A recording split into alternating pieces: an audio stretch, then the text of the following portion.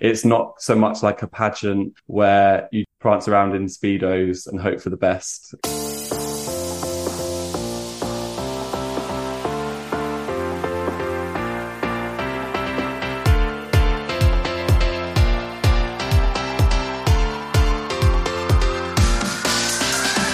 Hello and welcome to the Euro What, episode 186 for the week of March 13th, 2023. We are a pair of Americans trying to make sense of the Eurovision Song Contest. I'm Mike McComb, and I'm joined today by Ben Smith. Hey, Ben. Hey, Mike. In this episode, we'll be talking about getting ready for Liverpool with our special guest, the current Mr. Gay England, David Allwood. How's it going, Ben? It's good. We are officially out of selection season. We've done it. Unfurl the banner, everybody. What's that? We still have a few more entries that haven't come out yet? That's standard.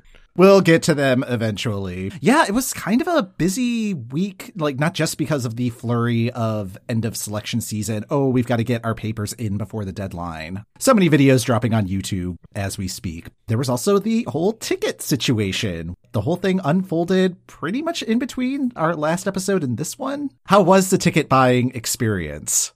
I had a strategy session on Monday night with the people I was buying tickets with, and that proved to be a good thing. It was Ticketmaster, and I know how Ticketmaster works, and I'm like, well, there are going to be 9 separate lines, and we need to get in 3 of them. What 3 lines are we getting in? I'm just thinking back to the times when you used to have to camp out in front of the box office the night before to get tickets. This week, I went to see a play, and it was a special thing through Harvard where if you ordered through this area, you got them free, but you had to pick them up the day of. So, like, I popped over at lunchtime. I had the exact same thought. What was getting Eurovision tickets like before we had Ticketmaster or online ticketing? There may be a reason why it was everybody dressed in their finery as if they were going to the opera. It's probably more in the, like, that sort of part of society where it's like, oh, I'm not allowed. So yeah, and just like I have time to pop over during my lunch break and hang out in a line for 20 minutes when it's a couple subway stops away. I do not have time to pop over to Liverpool. Tickets went fast. The final sold out in about a half hour, which that seems typical. Yeah, that tracks.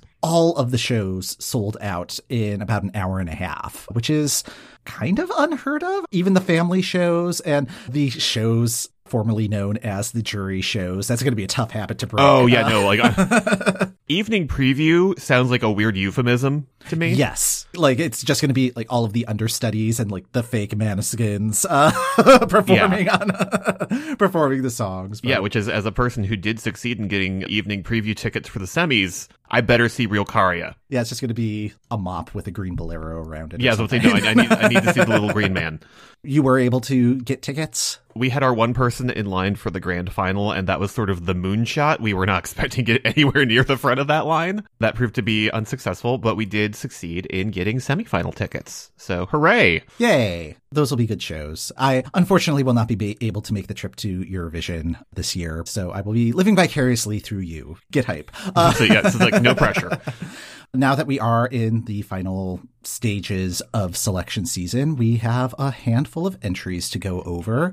The first one that was released last week came from Switzerland. It is Remo Forer with the song Water Gun. Soldier, soldier, I don't wanna have to play with real blood. We ain't playing now. Can turn around, no water guns. No, no, I don't wanna be a soldier, soldier. I don't wanna have to play with real blood, 'cause we ain't playing now. Can turn around, no water guns, just body bags that we've become.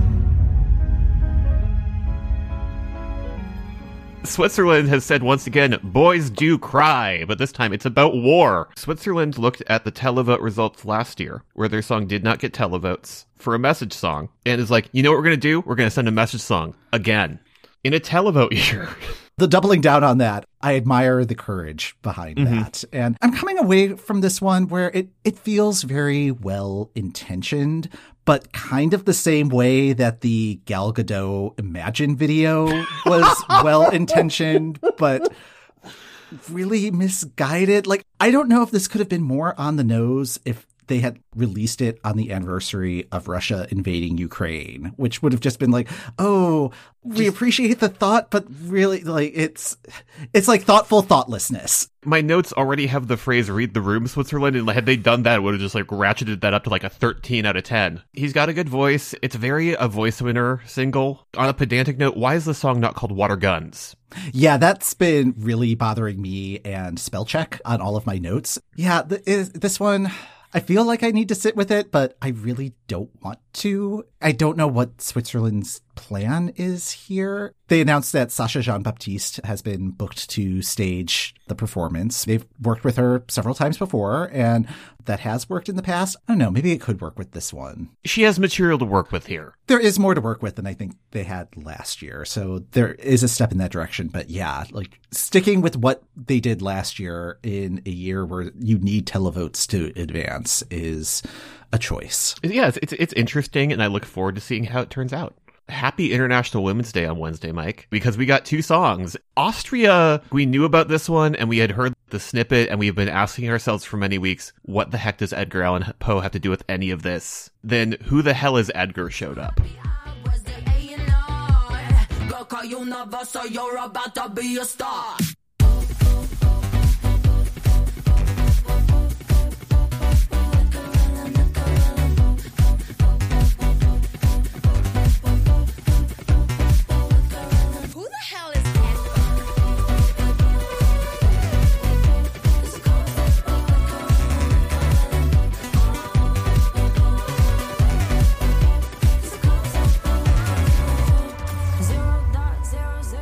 What were your thoughts on this one, Mike? Going in, I had very low expectations. I mean, we've had the history of Azerbaijan with all of their biopic type songs, question mark. Yeah. It's like, okay, is this going to be from that same brain trust? It is not. This is far exceeding those expectations. And I really love the ideas that are being presented in this song.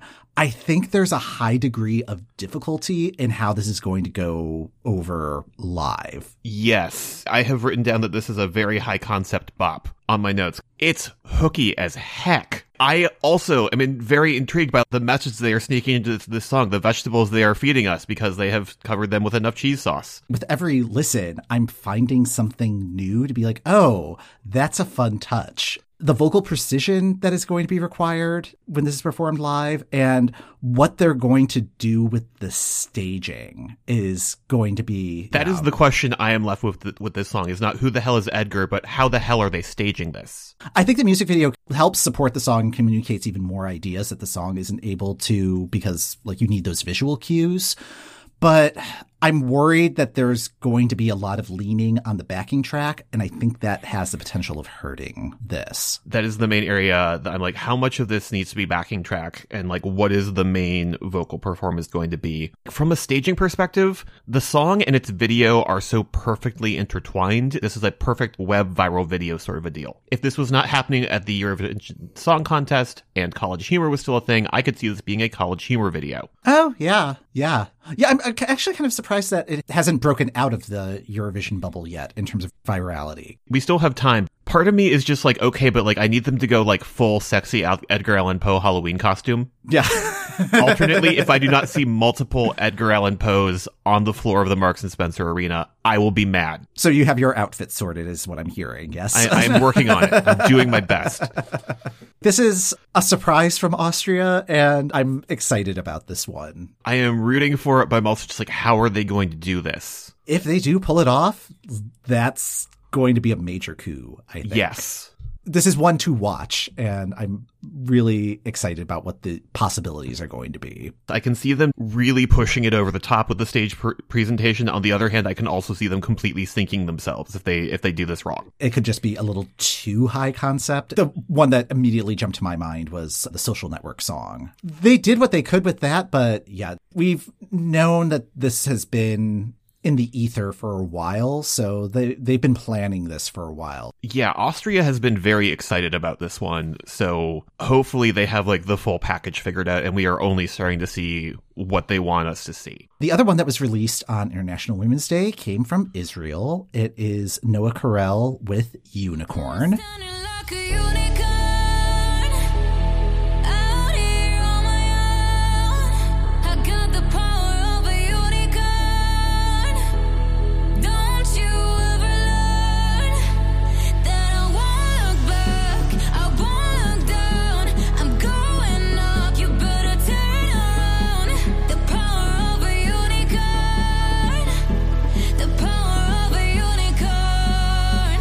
Noah Carell was the first act to be announced for Eurovision this year. This is pretty much bookending the entirety of selection season. What did you think of Unicorn? There's a lot of hooks happening.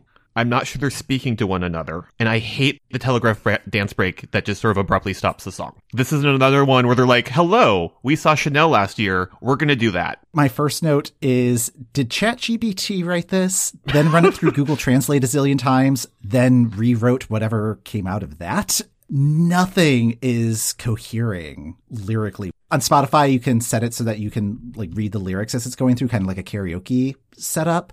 That was a baffling experience.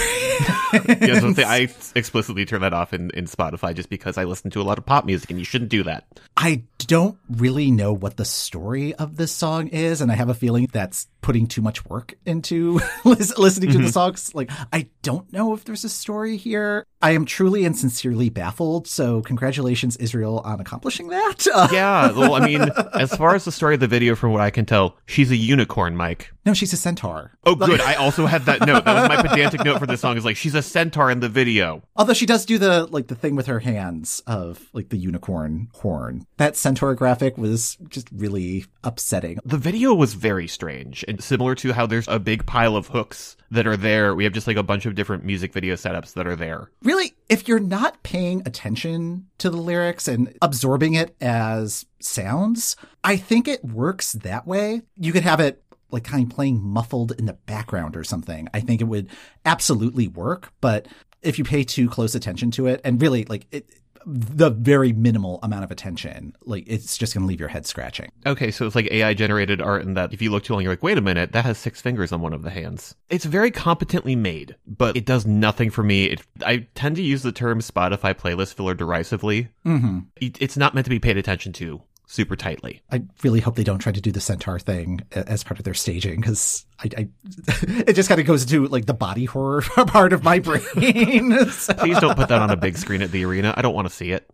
So that happened. Yes. Yeah, it happened, and it's there. I hear touches of Sia in like the overarching metaphor that doesn't entirely make sense. There's some Netta-y bits too to me. Yeah, it shares a songwriter. I didn't know that, but that makes so much sense. The dance break at the end just irritates me. It's not even integrated in subtly. It's just like, and now you're going to watch me dance. Like, it's very much that one SNL sketch with Kristen Wiig going, don't make me sing. She is a huge pop star in Israel. Yes. So yeah, like I applaud the strategy here, but song-wise, I'm just like, okay, cool, fine. Next, please. We'll see how this ages. Yes. Maybe it just takes some time. The order that we got things debuting this week made for some nice mirroring, because I feel like there's a lot of similarities between particularly the video for Israel and what the UK announced the next day. Mae Muller is representing the UK this year with I Wrote a Song.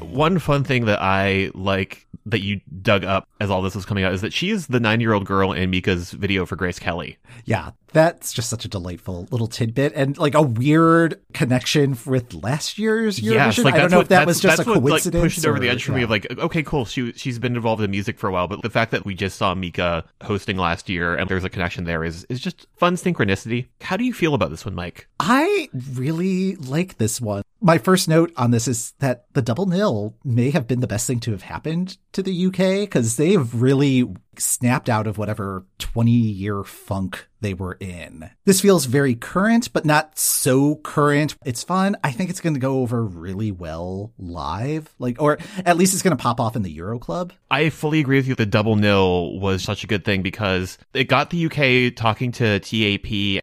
Similar to last year for me, this feels like a normal song that they've sort of plucked out of, hey, this is coming out soon, and going, this is also going to Eurovision. I appreciate that this is a different direction from Spaceman, because I feel like they could have had a lot of pressure to, well, that worked really well last year, let's do the same thing again. But this feels very in line with the sort of thing that comes out of the UK that I like. There's like a lot of Dua Lipa in this. There's a lot of Little Mix in this, which she toured with Little Mix, so that doesn't surprise me. Oh, okay. Yeah, apparently she has a little bit of a footprint in the US. I was not familiar with her prior to the announcement. I was trying to dig up any videos of her singing live and found that she performed on Late Night with Jimmy Fallon. Around last November, she is the featured vocalist on some sort of Elektra Producers single that is just a genre of music that I don't really engage with a ton. So the one note I have is that I super dislike the rap at the bridge. It is just a little too much of like Drag Race contestant verse. I can understand why that would be thrown in to appeal to a particular segment of the audience. Yes. So. Like it knows that it's going to Eurovision. Unlike Israel, this one feels like it has sort of some natural dance breaks in there. I hate to compare the two, but this one also has a bunch of hooks, but they're talking to one another. They fit neatly in with one another. It also feels like it is, I mean, since it's like, I wrote a song, it's like, okay, of course you're going to send something like that to Eurovision, but it's not, that's how you write a song. Like, it's not so on the nose about that. She did not get a certificate from the Alexander Rybak School of Songwriting. Yeah. I'm still waiting for mine. I think it got lost in the mail somewhere, but Also, this is not really a factor with Eurovision songs, but this has incredible Weird Al potential for something like I Had a Snack. Okay. I don't know, just like the entire point of the song is you cheated on me, so I'm just completely destroying your life. What if you're just hangry? Like a hangry Lily Allen. Yeah. Yeah, there is like a little bit of Lily Allen in this, and I really appreciate it too. I never fully understood the Rena rumors. People were like, it's going to be this song off of Hold the Girl. And I'm like, that is very much an album track, and I don't know how they're going to refashion it for Eurovision, A. B, she's at a level of success where it doesn't feel like she needs this. And also C, she's in the new John Wick movie. She probably has to do a promo tour for that. She's not going to do Eurovision. She is at the level of her career where she's acting. Eurovision would definitely be at odds with that sort of career move. This feels like a much more logical choice, similar to Sam Ryder last year, of this is the next step up for somebody who, and we're also just sending a great song. This is the second year in a row that it's felt like they've sent someone that's very media trained and is excited about this and is going to be just a good ambassador. So good on you, UK. The big event this weekend, well, one of a couple of big events in terms of the final selections of the season, was Sweden and Melfest.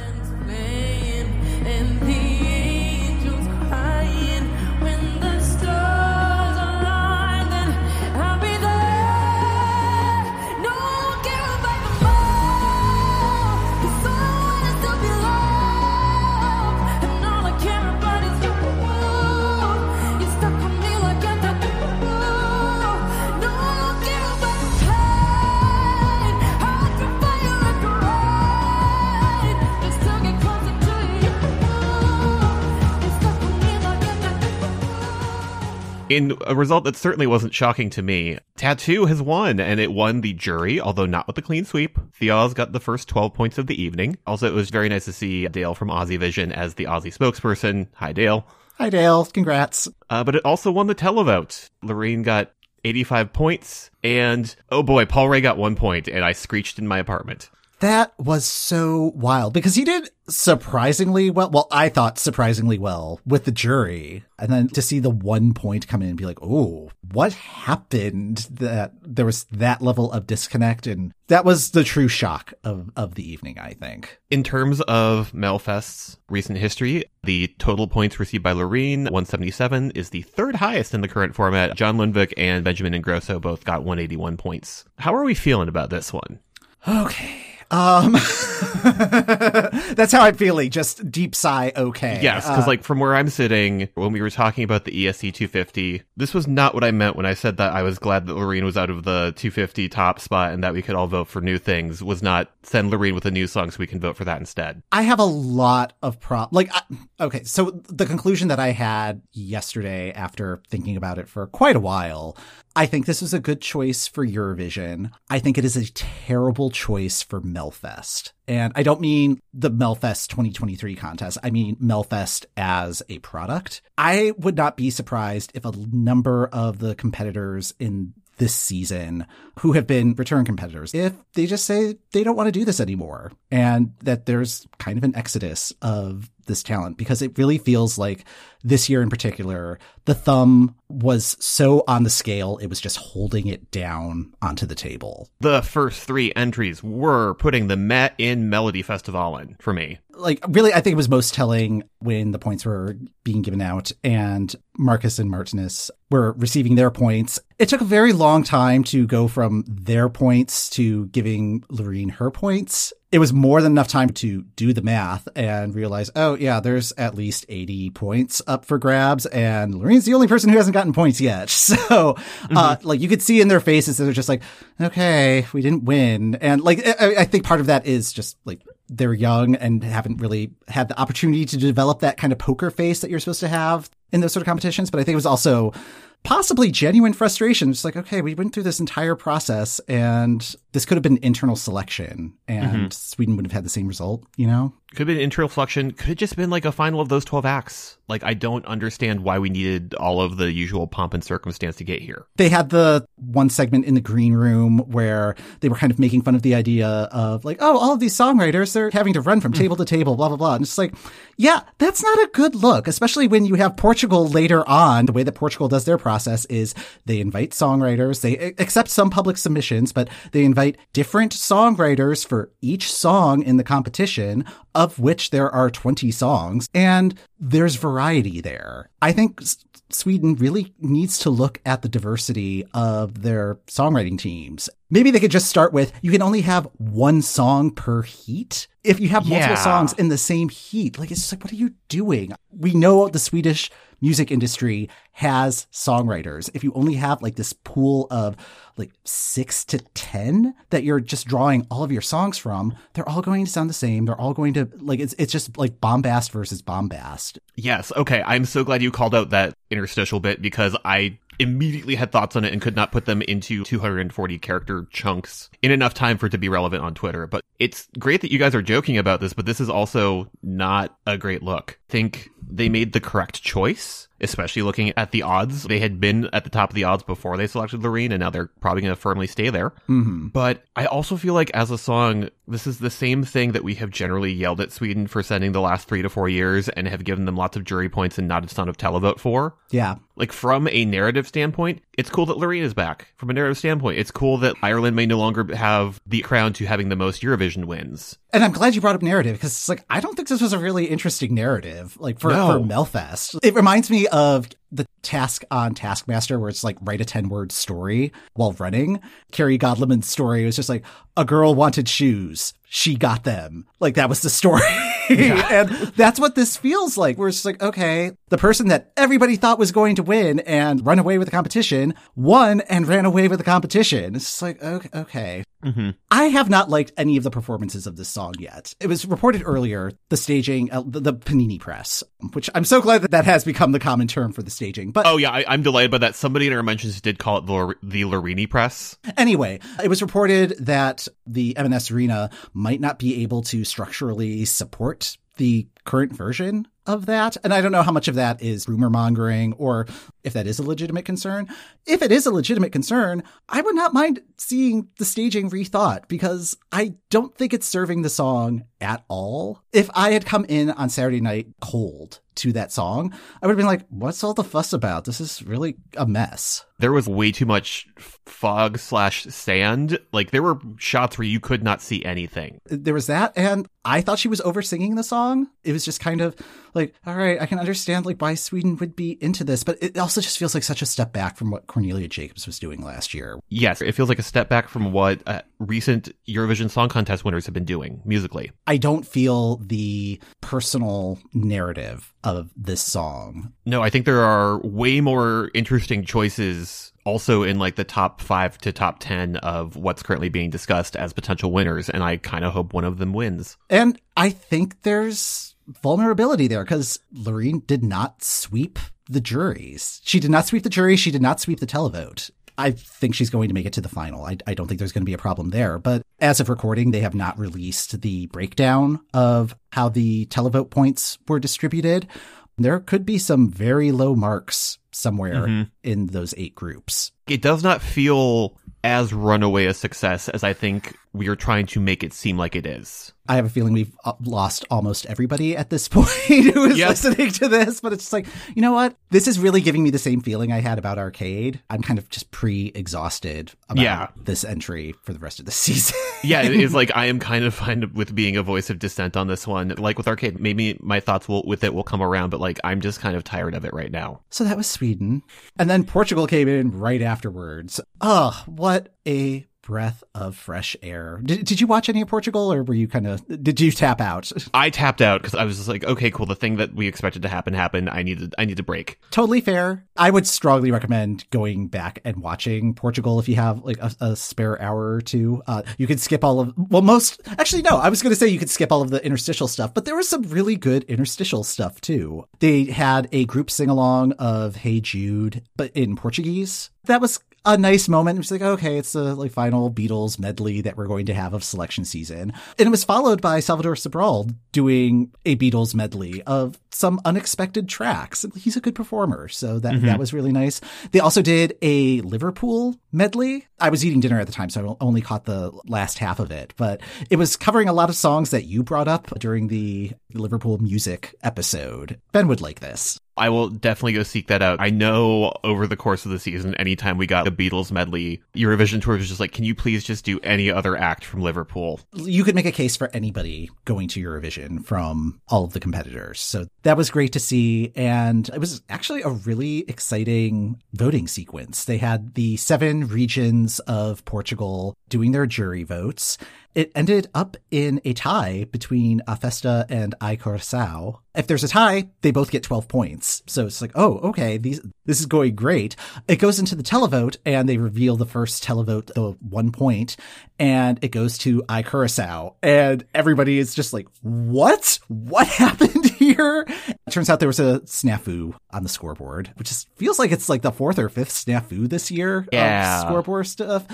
My thinking was, I wonder if this was a incorrect Excel sorting. We meant that they're in first. That turned out to be the case. Ai Coração did end up winning the televote.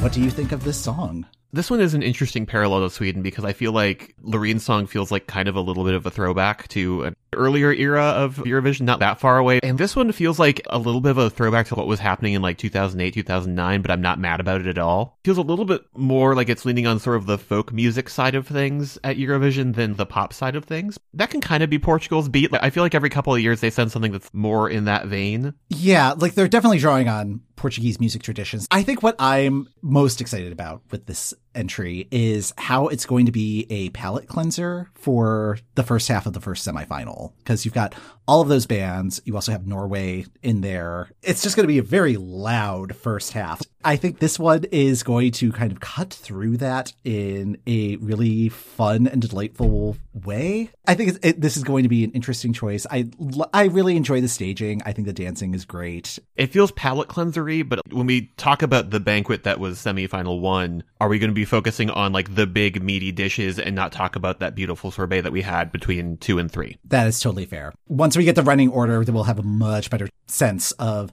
what Portugal's chances are going to be. Yeah, because like my note is just like, is this getting completely steamrolled in semifinal 1? On the other hand, I feel like when we first started this program, there is an Excel note somewhere where I talk about Salvador Sobral's entry. Just like, well, this is fun, but it's going to get completely curb stomped by everything else. And I was very wrong. So yep. It is perhaps the wrongest I've been on this show, and I've been very wrong. I think that was just in writing when we were still blogging about it. But I think when we were talking about 2018's Portugal entry and comparing it to 2017, then it's like, yeah, that's where we outed you. So yeah, right. Like I've come to love that one, but yeah, I'm intrigued to see where it lands in the lineup. Really, this was just a great way to end selection season. So many good performances. And One that I would really recommend seeking out is Barbara Tinoco's Good Night. The staging on that is so glorious and wonderful concept. It finished middle of the table, which is where I was expecting it to go. Like, I don't think that was one that got away from us. The staging might have carried it through at Eurovision, but I don't think the song was strong enough, especially in this year's first semifinal. But we're also talking about other ones that we think got away from us during Eurovision season over on our Patreon. Yeah, if you head over to patreon.com/Eurowhat, we'll be dropping that episode later on this week. It's a fun discussion. We highlight 5 or 6 entries from all of selection season that were just like, it would have been nice if this one got through. You know what they say? Lost souls make sure no one loses the way. Hurt ones can't stand seeing others in pain. Oh, I am both. Now I got too much on my plate, and I save all the others, 'cause for me it's too.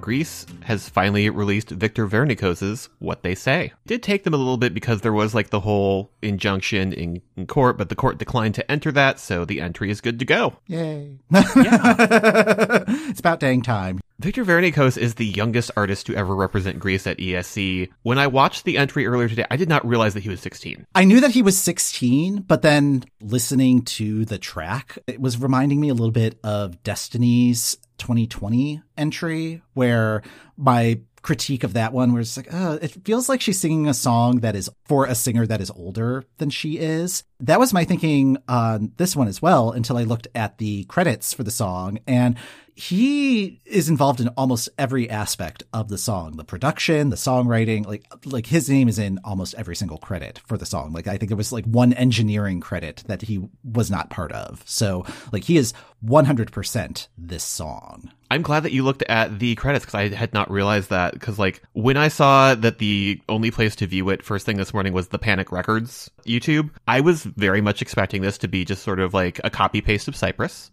And I was very pleasantly surprised at what we got. Given how drawn out Greece's very transparent process had been, I was fully expecting to just, again, be kind of tired of this. But this surprised me in a good way. One of my notes, just to really bring it full circle to this episode, this is how you do a sad boy, Switzerland. Yeah. That is fair. On my first listen, I was really kind of about it, but like I had to listen to it a few times before recording, one for prep for the episode, but then also to do the audio polls, and like I did the thing that you suggested of listening to the track without watching the video, and then like actually watching the video. I think this is one that will grow on me as the season goes on. Like, it really feels like it's kind of tapping into the same, whatever it was that Snap was doing last year, where it could finish in 20th place, but end up being a massive worldwide hit. Mm-hmm. I'm not sure if I felt this way about Snap last year, but it also hit me as having a lot of staging potential.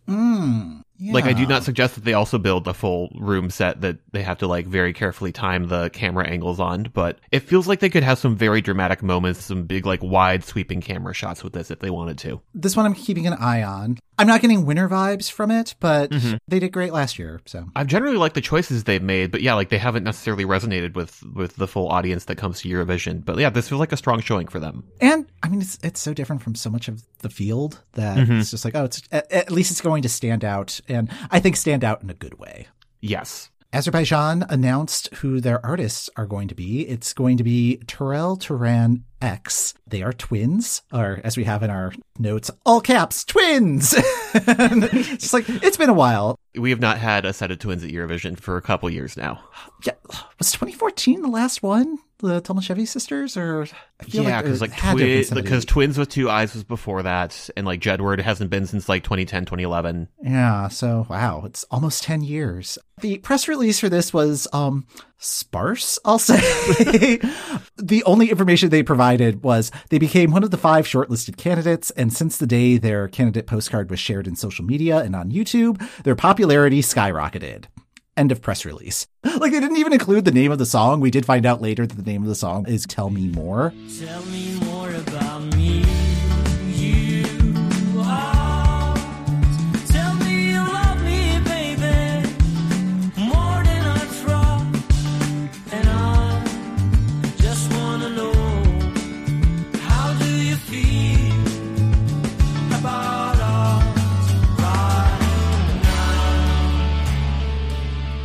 Joe, what do you think of Azerbaijan's song?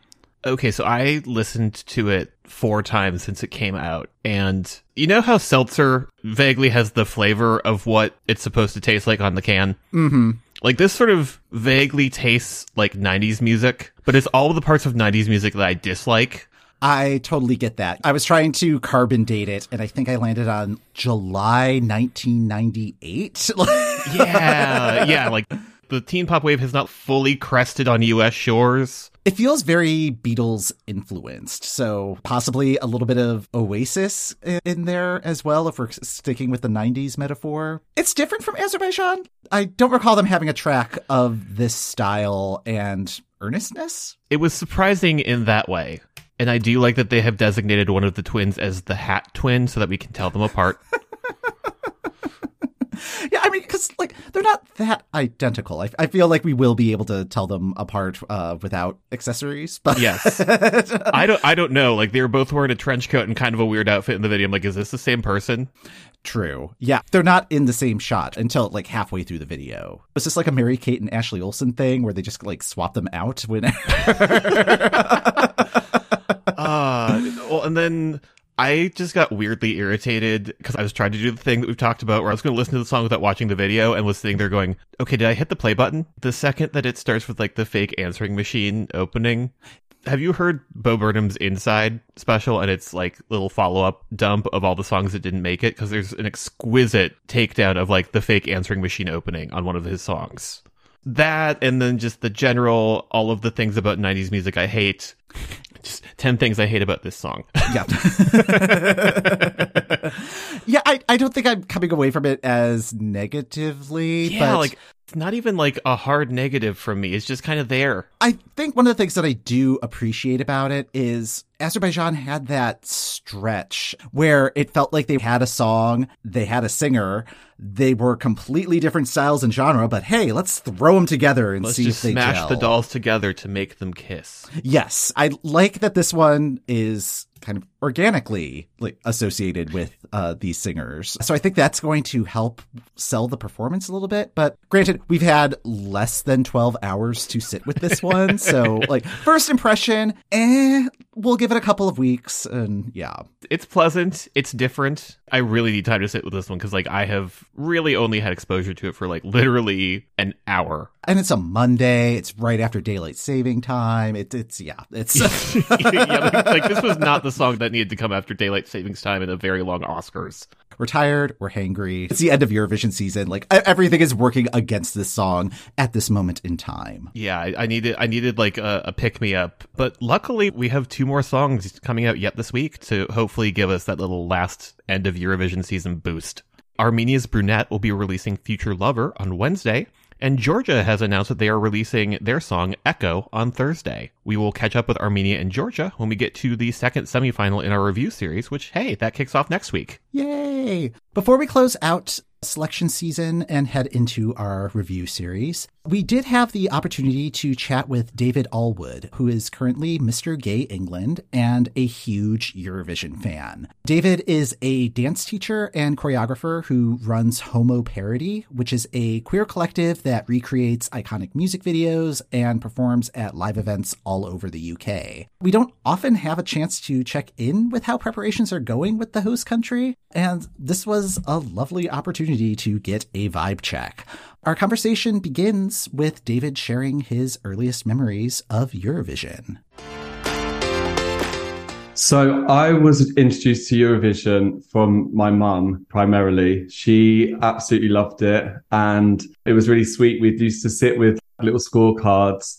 I think my dad kind of like endured it more than enjoyed it.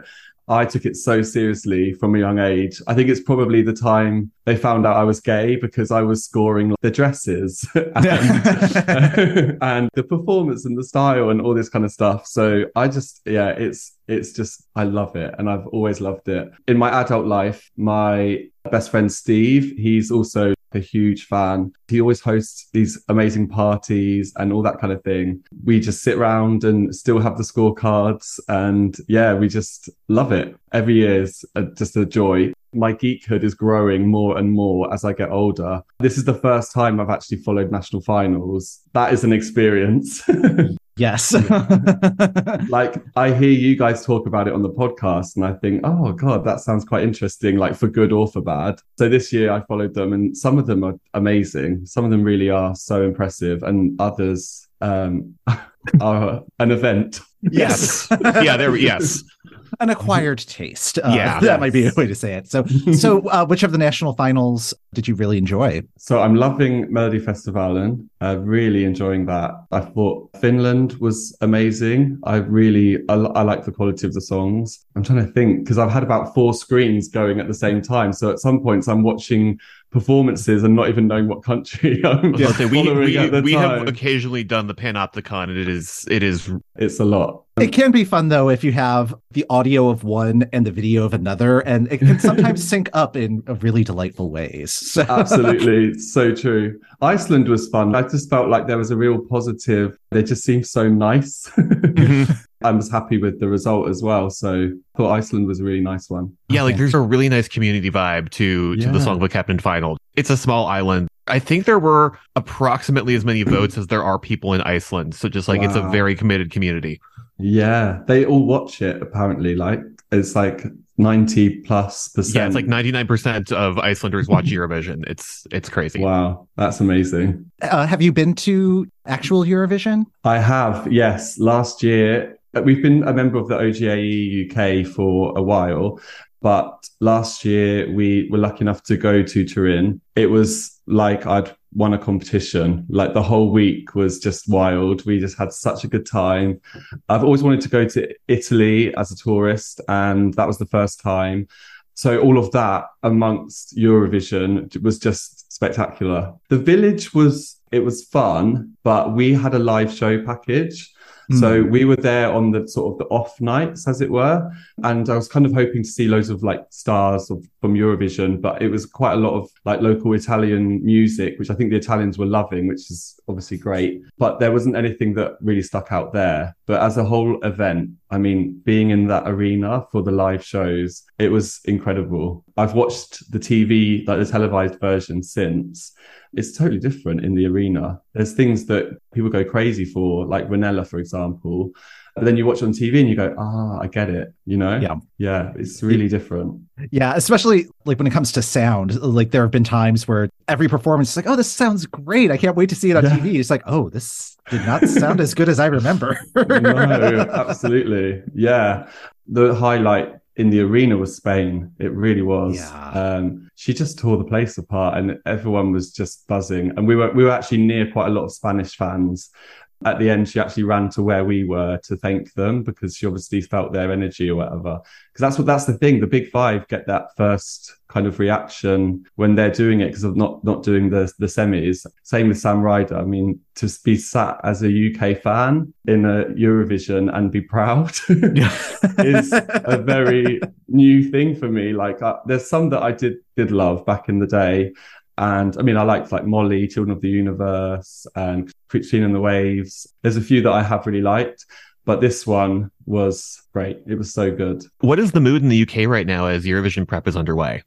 It's so positive and it's really present. It's normally just all the kind of Eurovision nerds that are like excited about Eurovision coming up and trying to convince their friends that it is worth watching or whatever. But now it's on all the mainstream radio stations and TV, breakfast TV, and they're talking about it in a positive light. They're saying, you know, obviously we're hosting for Ukraine, which is a really special thing. And I feel confident that the UK and BBC will do that justice and will really kind of make sure their focus is Ukraine and we're kind of hosting their party, as it was put. The mood is, like I said, it's really positive. There's a lot of hype. and it can't come quick enough. Yeah. From our perspective, because like we're totally outside of it, Yeah. it really does seem there's been a palpable kind of shift in public perception of Yeah. Eurovision. I don't know if that's just a case of fan media or if there really has been that shift. I think there really has been. I think there is so much positivity now, even with things like Subwoofer, who was kind of back in the day would be the novelty act, the one that people would just laugh at and say, oh, this is ridiculous. People were loving it, and things like that go viral now on TikTok and that kind of thing. So Eurovision has changed and it's moving with the times. And I think that is really important. If they had a Eurovision where it was a live orchestra, for example, the songs that would be presented would be completely different. And therefore the sort of public attention might shift the other way, but they're not doing that. It's always so technologically advanced. They try a lot of things out, I think, for Eurovision to see if it works in major sporting events and things like that in terms of technology. If that keeps happening, then Eurovision always has a place, I think. Your title, is it Mr. Gay England, Mr. Gay Britain, which I know there's a different name for everything, so I want to make sure it's the right title. No, to be honest, it's even more confusing. Basically, it used to be split into England, Wales, Scotland, and all that. But the delegations from those places have said that because the final in the England one is quite big and the team behind it is quite established, they've kind of merged it all together. But they did that after I won Mr. Gay England. So my management say technically I am Mr. Gay Great Britain, but the title I won is Mr. Gay England. And I'm fine with either, to be honest. My title, it involves me being a spokesperson and a voice for our community. It's not so much like a pageant where you prance around in Speedos and hope for the best kind of thing. I was tested. You have an exam to see how much you know about LGBT rights and legislation. And you also, well, it's up to you, but I launched a campaign to help people that suffer from loneliness within the LGBTQI plus community.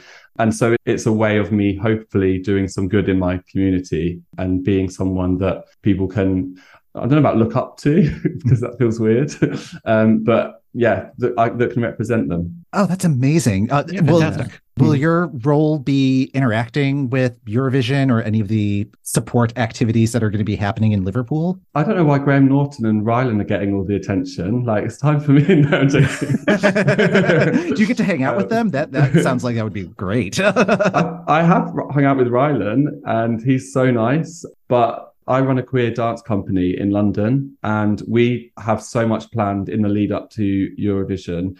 We're called Homo Parody and we create we parody things. So Eurovision is so perfect for us. The more I see, the more I'm like, right, I need to get between, like you were talking about a garbage compressor or like a sandwich maker and Beelerine. It's happening. So we'll definitely be doing things like that. And then in the lead up to Liverpool, there's always interviews and presenting and things like that I'm getting into. So yeah, watch this space. Hopefully I'll be involved in some way. But to be honest, I'm so happy going up there as a fan because it takes up all your time. Like no one speak to me about anything other than Eurovision, like at the start of May, because I'm sure you guys agree. It just takes over everything, every thought.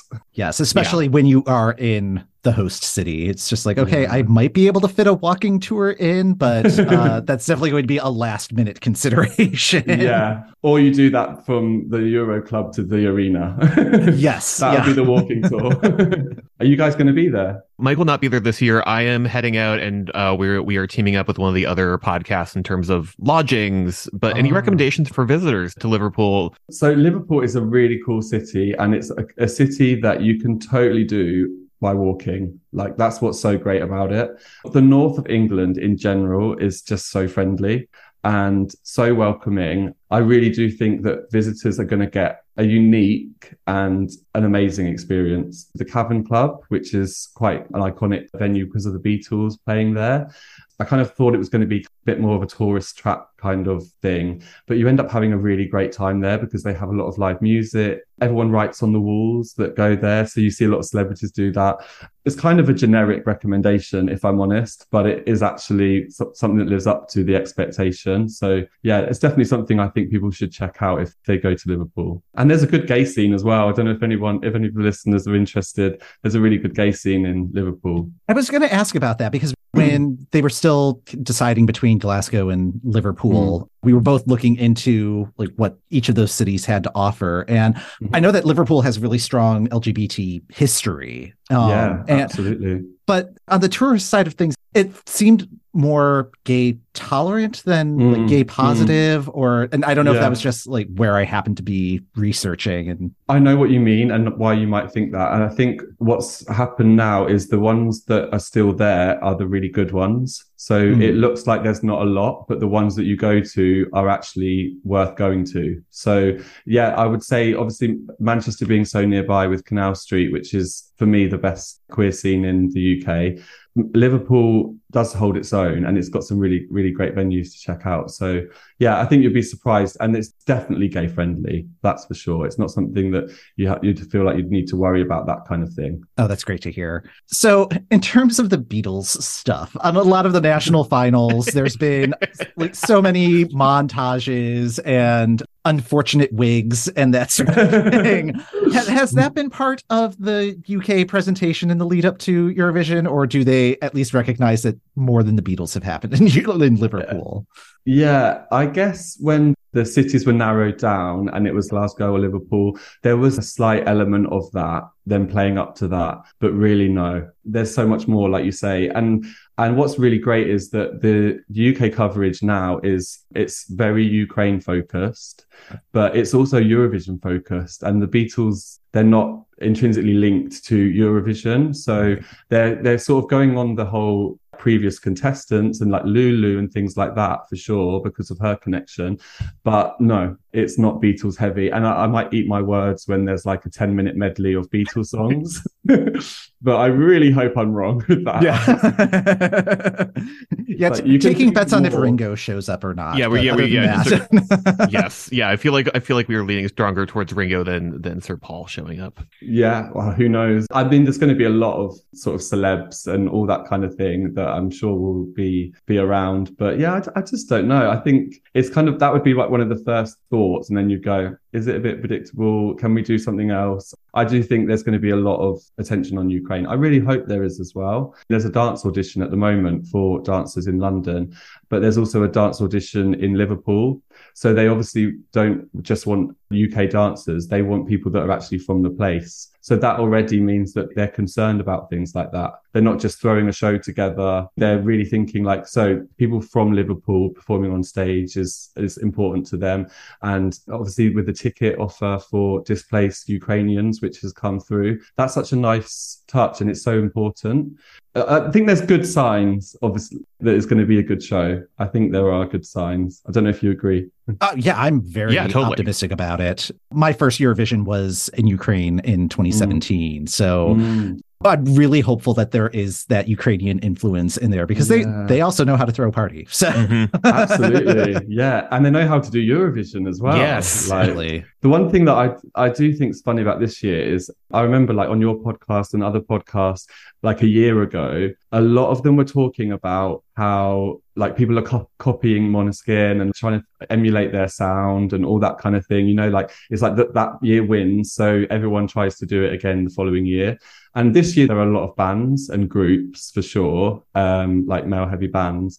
But the sound of the Ukrainian one was so unique that it's not really been emulated at all. People aren't talking about that quite so much. And I don't know if it's because of Ukraine had a good entry, but it was also a show of solidarity that they won.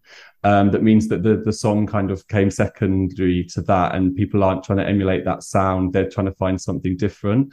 But it's just something that I keep thinking about. It's not the same as people trying to copy the winner so much this time around. I think part of it is also Stefania was such a deeply personal song since it was about the mother of one of the members of the group.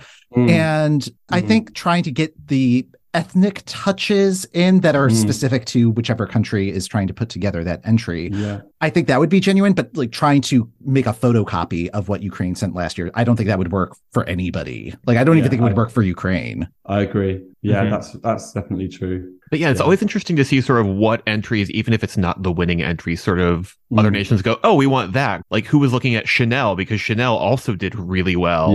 Yeah. I was thinking there'll be a lot of Chanel's this year. And there is a lot of rock still. There's a lot of different types of rock, but Sam Ryder and him doing well following Måneskin, I suppose there is kind of a link there. There's quite a lot of rock and bands this year. But yeah, we don't really have Chanel 2 yet, I would say. Some might say Norway is, but... Yeah, like we've got like a bunch of bands and it's like a couple years after Måneskin now. So maybe it's just a couple year delay. Maybe, yeah. David, thank you so much for joining us for this conversation. Is there anything that you'd like to plug or point our listeners to? Anyone that's listening, I can be contacted on mainly Instagram. So it's David_Allwood on there. And my group is Homo Parody, which is at Homo Parody. So that's where you can kind of find out everything that I'm doing. And I'm on Twitter as well, but that's where I just voice all my opinions on how much I love Loreen and don't like Norway.